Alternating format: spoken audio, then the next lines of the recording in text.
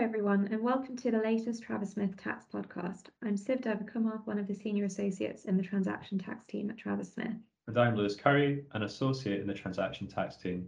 This podcast is being recorded on Friday, the 21st of October 2022, and will consider the recent case law developments on the unallowable purpose rule. This rule is a statutory test, which is part of the tax rules relating to corporate debt. It can apply to disallow interest deductions for a UK corporate taxpayer if it's party to the loan in question for a main tax avoidance purpose.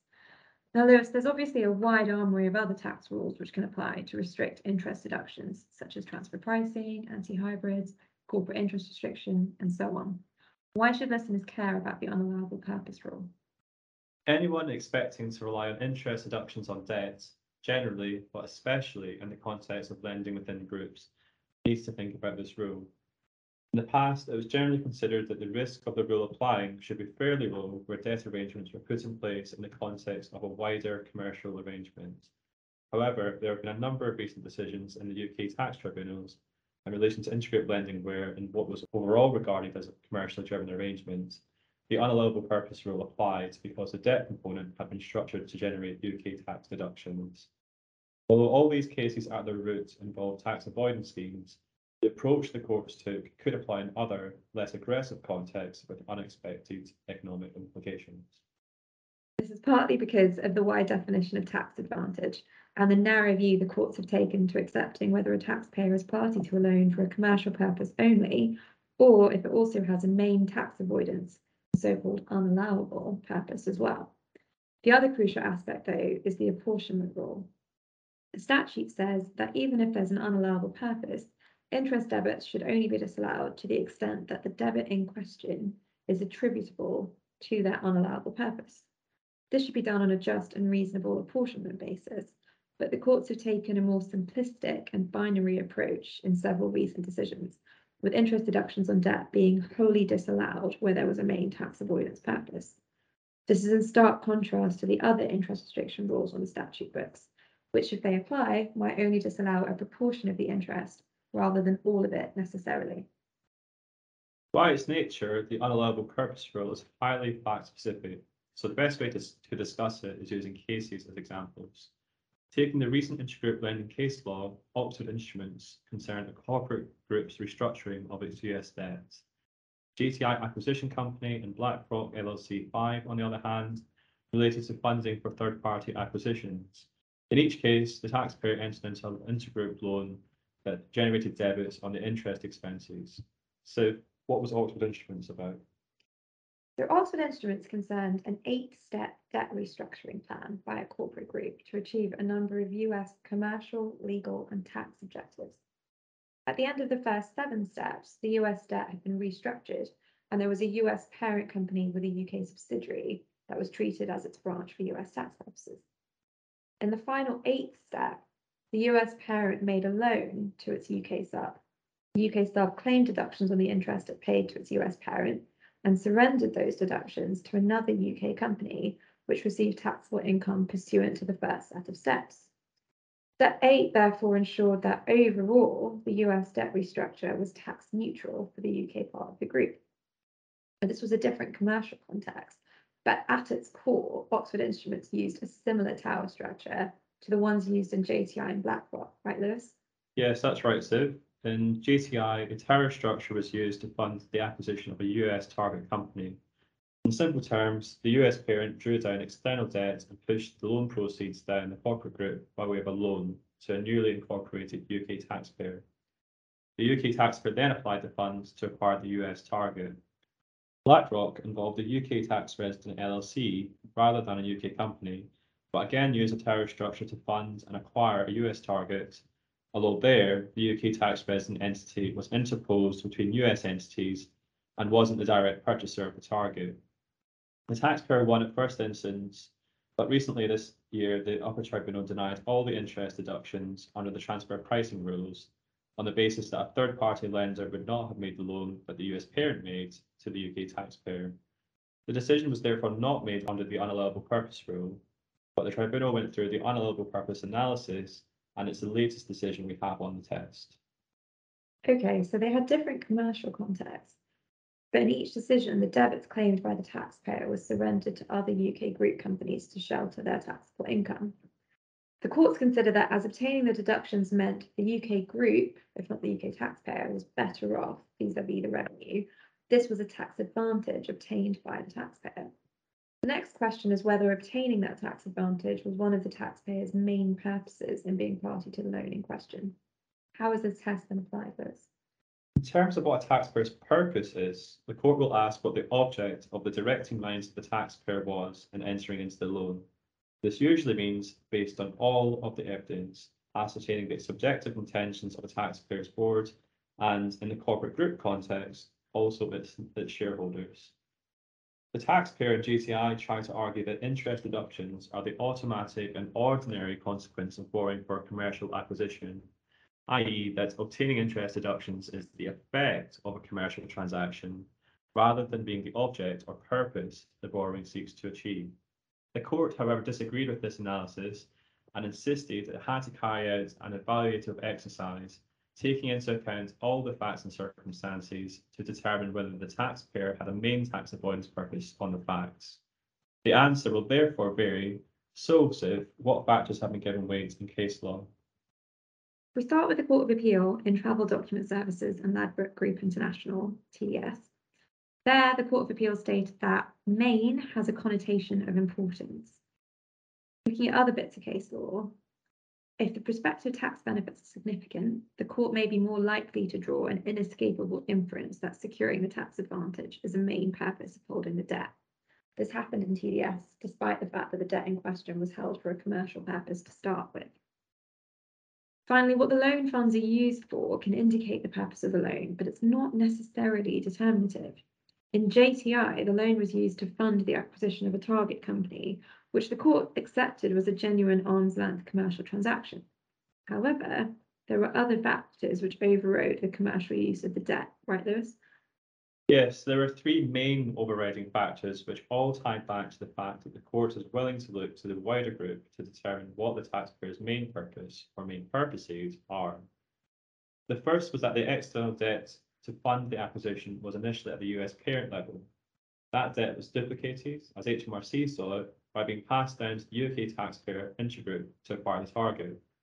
The group justified this by pointing to strategic reasons for placing debt in the UK, but the problem was the evidence didn't support that. For example, the taxpayer was supposed to have the ability to generate cash to repay the debt, but it was a newly incorporated UK company with no trading activities or assets. The loan therefore wasn't considered by the court to be a genuine commercial arrangement. The second was that although there was a commercial purpose at the US parent level for acquiring the target, as a taxpayer didn't contribute to the negotiation of the acquisition and wasn't involved in the DD, the FTT therefore didn't accept that the parent's commercial purpose behind the acquisition could be extended to the taxpayer. The third factor was that there was no evidence of genuine decision-making at the UK taxpayer level, so the first tier tribunal regarded the US parent decision-makers as the taxpayers' directing minds. There was a lot of contemporaneous documentary evidence which indicated there was fairly aggressive tax planning happening at the US parent level, which the UK subgroup only became aware of once the deal was about to close, and they realistically had no option but to go along with the scheme. Yes, I think the intergroup lending cases are cautionary tales about taking care of contemporaneous evidence at the group level and not just at the taxpayer level.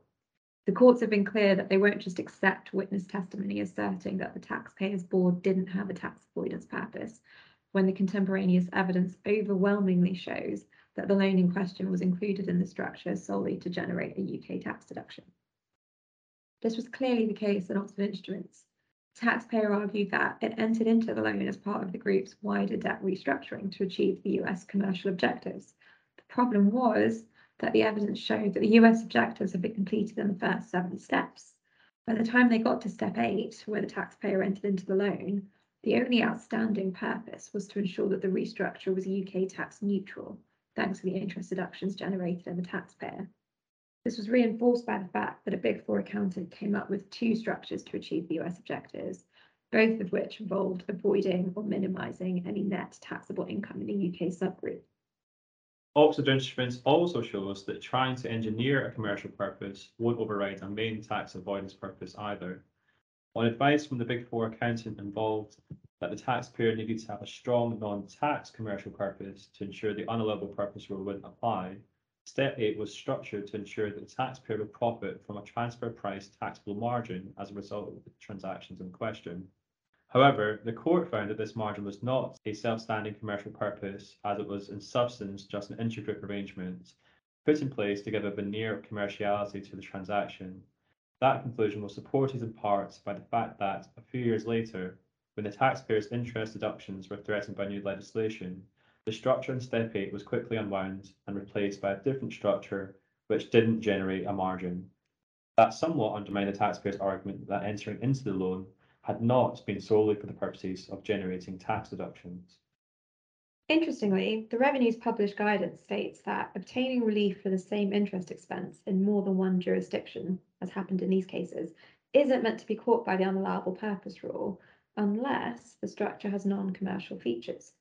In JTI, the court did dwell on the fact that the structure had arguably been engineered to ensure the interest income received from the UK taxpayer wasn't taxable in the US lender, and seemed to have been designed to sidestep the UK anti-arbitrage rules as well. Those rules, which were a precursor to today's anti-hybrid rules, otherwise would have applied to deny the deduction in the UK taxpayer. It does therefore seem clear that the court is willing to apply the unallowable purpose rule to ensure that the wider commercial context of an arrangement doesn't obscure the fact that the loan itself has a main tax avoidance purpose. I think BlackRock is interesting to look at on this question, as there the taxpayer was found to have both a commercial purpose and a tax avoidance purpose in being party to the loan. Unlike JTI, the court accepted that there was decision making at the taxpayer level, and that even if the anticipated tax benefit had fallen away, the deal would have gone ahead without it. However, the court looked beyond the taxpayer to the contemporaneous evidence of the group's purposes at the parent level in order to shed light on the taxpayer's purposes.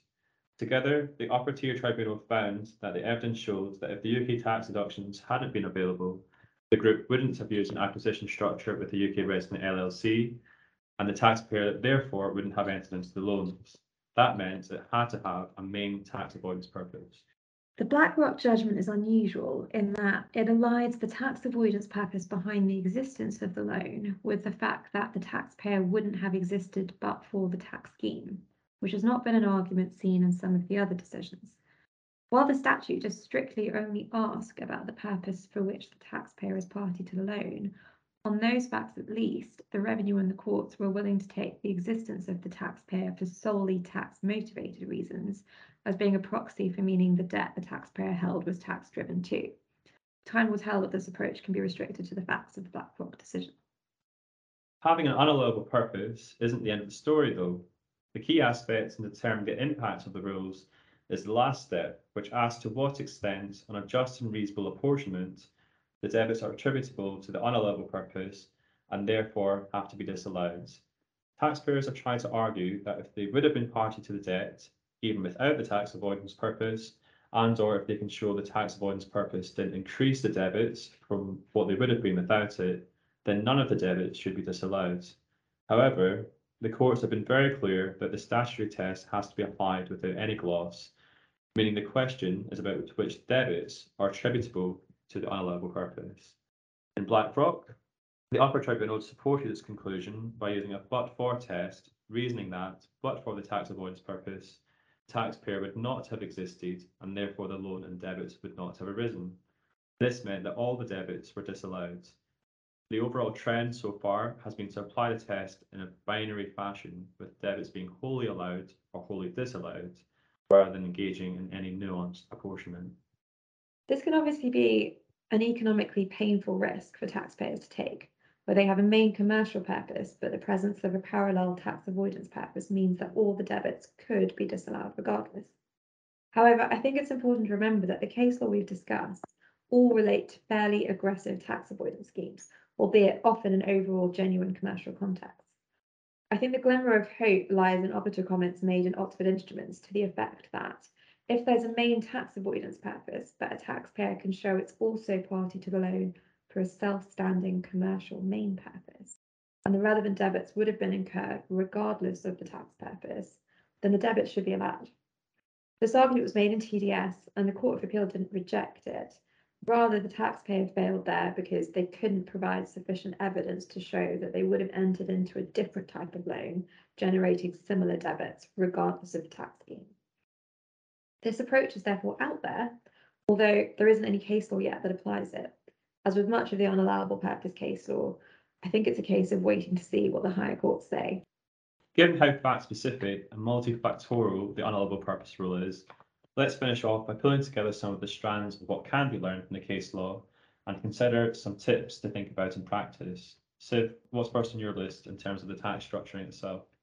My first headline would be that entering into a loan to generate deductions that can be surrendered to shelter taxable income on other loans or activities elsewhere in the group will almost certainly count as a tax avoidance purpose without more.